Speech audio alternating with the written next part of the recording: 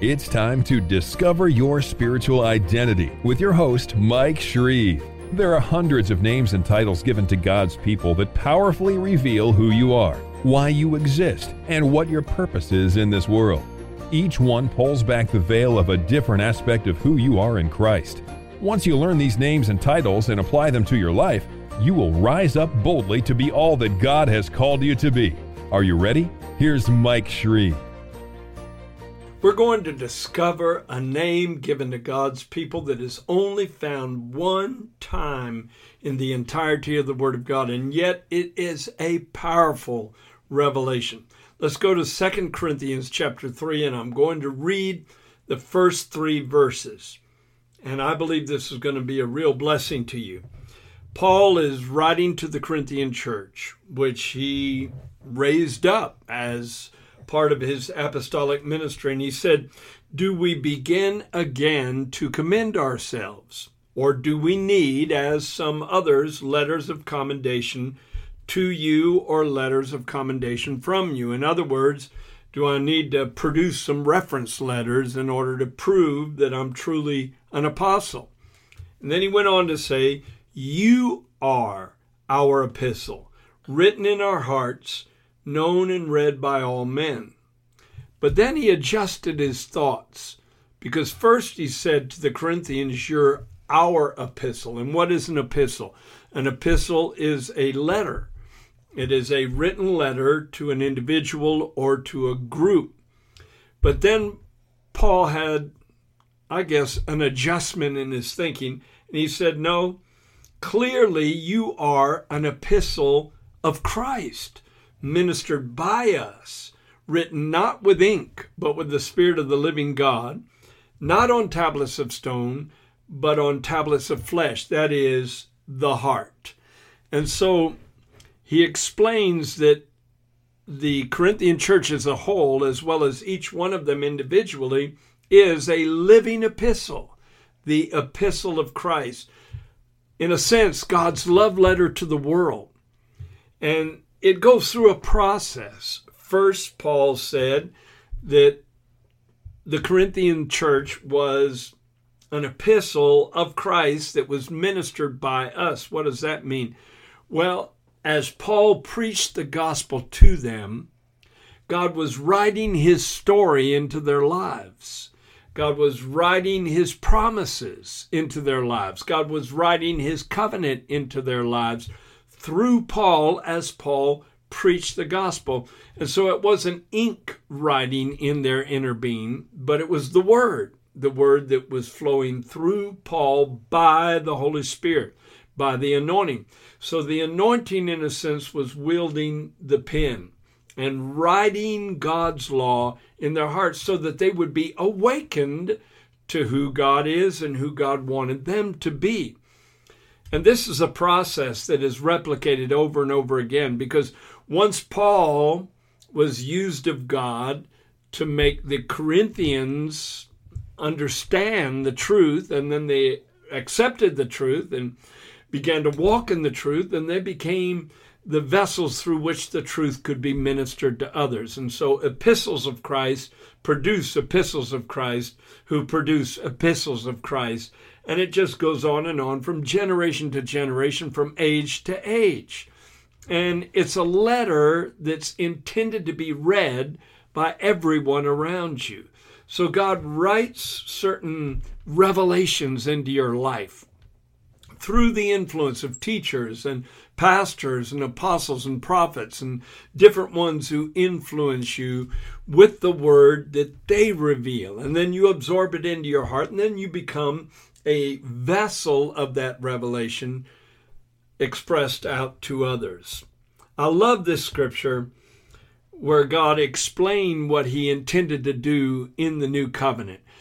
It's Jeremiah chapter 31, verse 31 through 33, he said, and I'm pulling out excerpts, "Behold, the days are coming, says the Lord, that I will make a new covenant with the house of Israel." He said, "I will put my law," and the original Hebrew word is Torah, "I will put my law, my Torah, in their minds and write it in their hearts."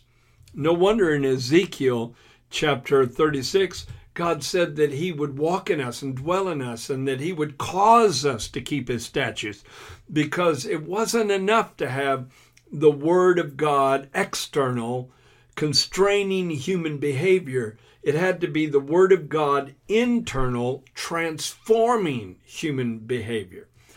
And that's exactly what we're called to do, to minister the Word to others until this new birth takes place.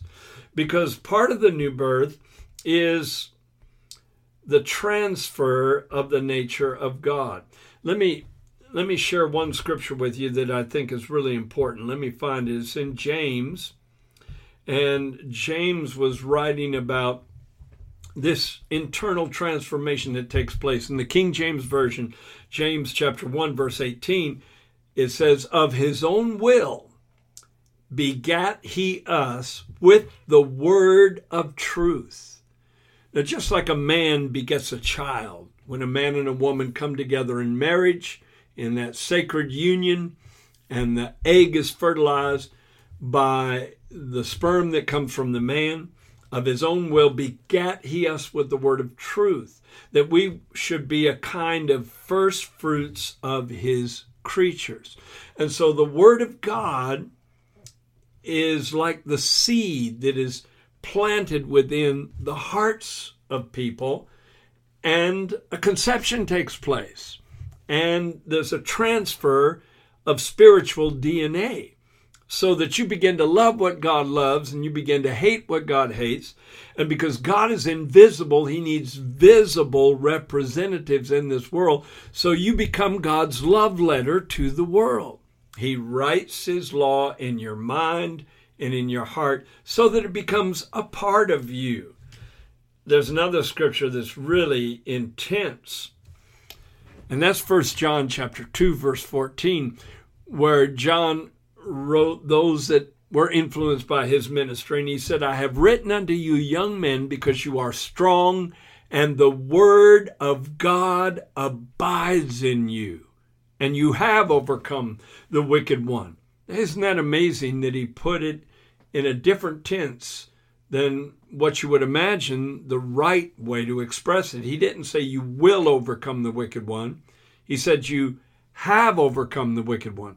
I used to think that was the past tense, but an English teacher corrected me and said, no, that's the present perfect tense. And that's something that happens in the past, but continues to the present.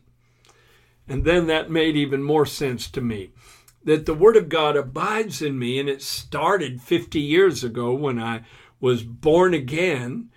The seed of the Word of God was planted in my soul, and a spiritual conception took place. A Son of God was born, and the Word of God is a part of my nature now. And the same is true with you. He is the author and the finisher of our faith. And that's the great thing about getting connected to the heavenly author. He doesn't have any unfinished works. He didn't stop with the 3rd chapter and never finish the book. What he starts, he finishes. And if the Word of God abides in you, from the moment you got saved, from that point forward, you already have overcome the wicked one. Before he comes against you, before the devil and all his hosts of demons strategize against you, the Word of God in you is already stronger than any tactic of the enemy to destroy you. So you are in a secure place. Now let me take you to 1 John chapter 3, verse 9. Whoever has been born of God does not sin, for his seed remains in him, and he cannot sin because he has been born of God. When I first read that scripture, I thought, well, that just can't be true, because I've seen people all around me, so have you. In fact, in all of our lives, there's been shortcomings, there's been frailty, there's been times where we fell short of God's expectations toward us. So how can this be true? Whoever has been born of God does not sin. I think there's an essence of meaning there that's not really conveyed by the King James Version. And although I rarely refer to the Amplified Version, I think in this case, the Amplified Version really captures the essence of what that passage is saying. Again, it's the amplified version of 1 John chapter 3, verses 9 and 10. No one born, begotten of God, deliberately, knowingly, and habitually practices sin. Now, you may see Christians falter and make errors and make mistakes, but the best sign that they've truly been born again is there will be a time of rebounding, getting back where they need to be, because the longing of their hearts is to truly be right with God, even if for a season they falter. And then it says, in this the children of God and the children of the devil are manifest. Whoever does not practice righteousness is not of God, nor is he who does not love his brother. So the best way to distinguish between children of God and children of the devil is children of God do not deliberately, knowingly, and habitually or consistently commit sin. Unless, of course, the Bible says they are reprobate. And through the years, I've met a few people that I believe may have fallen into that category. But I've met a lot of people that fell flat on their face and got back up again by the grace of God. Because if this was literally true, whoever is born of God does not commit sin, then why in the world in the same epistle did John say, if any man sin, we have an advocate with the Father, Jesus Christ the righteous, and he's the propitiation for our sins. If it was an impossibility that a Christian would ever make an error, he never would have given that promise. If any man sin, we have an advocate, which means a defense attorney, and he is the propitiation for our sins. The word propitiation means satisfaction for the demands of justice. And so, if God, with the pen of someone's spoken word, has written the revelation of truth in your heart, you should be of all people most thankful. And I love Psalm 45. It really words it that way. The psalmist said, my heart is overflowing with a good theme. I recite my composition concerning the King. My tongue is the pen of a ready writer. And then he goes on to say, you are fairer than the sons of men. Grace is poured into your lips. And of course, he's referring to the Messiah. My tongue is the pen of a ready writer. I am an epistle of Christ, but I'm also used of God to make others into epistles of Christ. Because I've been blessed to win hundreds of people to the Lord, and if I actually impact a person's life that way, I turn them into a living letter, a love letter from God to their loved ones, to their friends, to their neighborhood, to their city, and then all of those they impact become love letters from God that convey the truth to others. Isn't that beautiful? Now, one last thought, and then I'm going to close. Jesus was the Word made flesh. So he was the sum total of the Word of God contained in a human body. Now, he was the only begotten Son of God. He was the only Son begotten only of the Father. So flesh, soul, and spirit entirely was begotten by God. He was the only Son begotten only by the Father in heaven. He had no earthly father who literally gave him a physical body. So he was the Word made flesh. And I love to think of it this way. When the wind blew through his hair, it was leaping through the pages of Genesis, Exodus, Leviticus, Numbers, and Deuteronomy.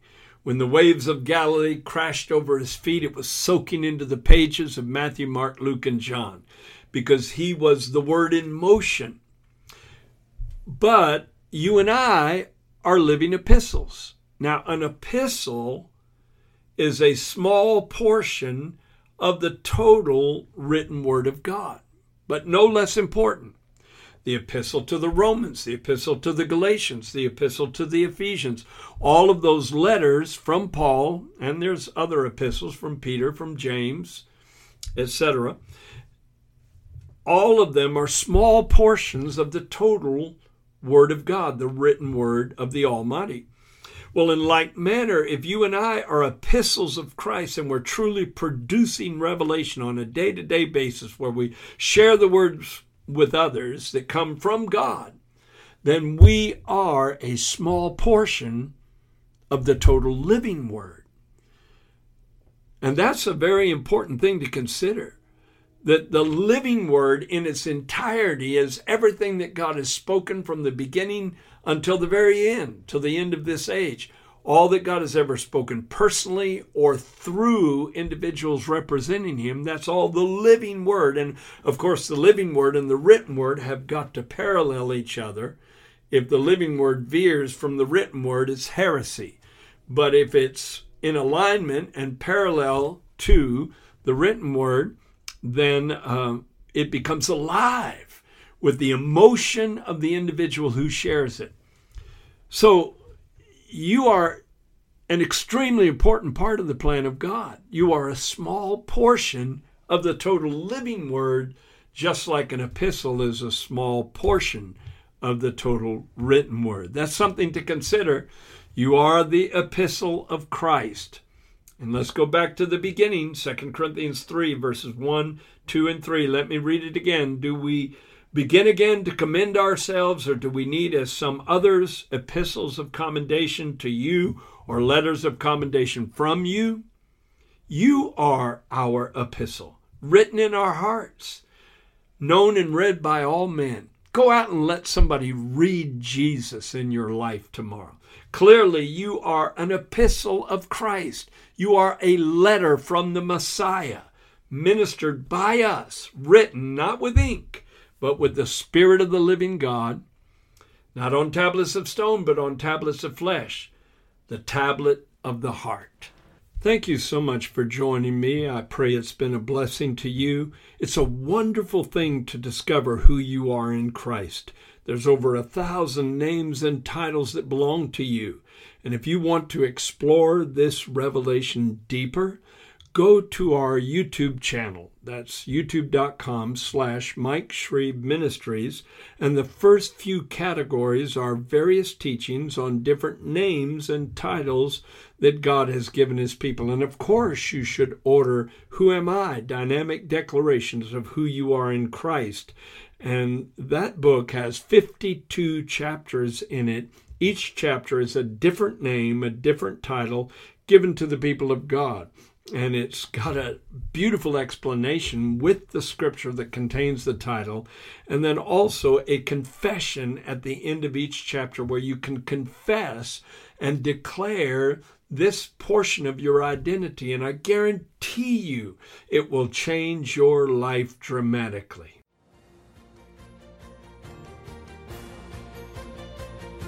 Thank you for listening to Discover Your Spiritual Identity with Mike Shreve, a podcast designed to cause a spiritual awakening in your life. Be sure to subscribe on iTunes, cpnshows.com, or wherever you listen to podcasts so you don't miss new episodes. You can go deeper into this amazing revelation of the names God has given his people by getting your copy of Mike Shreve's book titled, Who Am I? Dynamic Declarations of Who You Are in Christ. We also invite you to visit our website, shreveministries.org, and sign up to be part of our global internet family, a group of on-fire believers who are bold to proclaim, I am who God says I am, I have what God says I have, and I will be what God says I will be.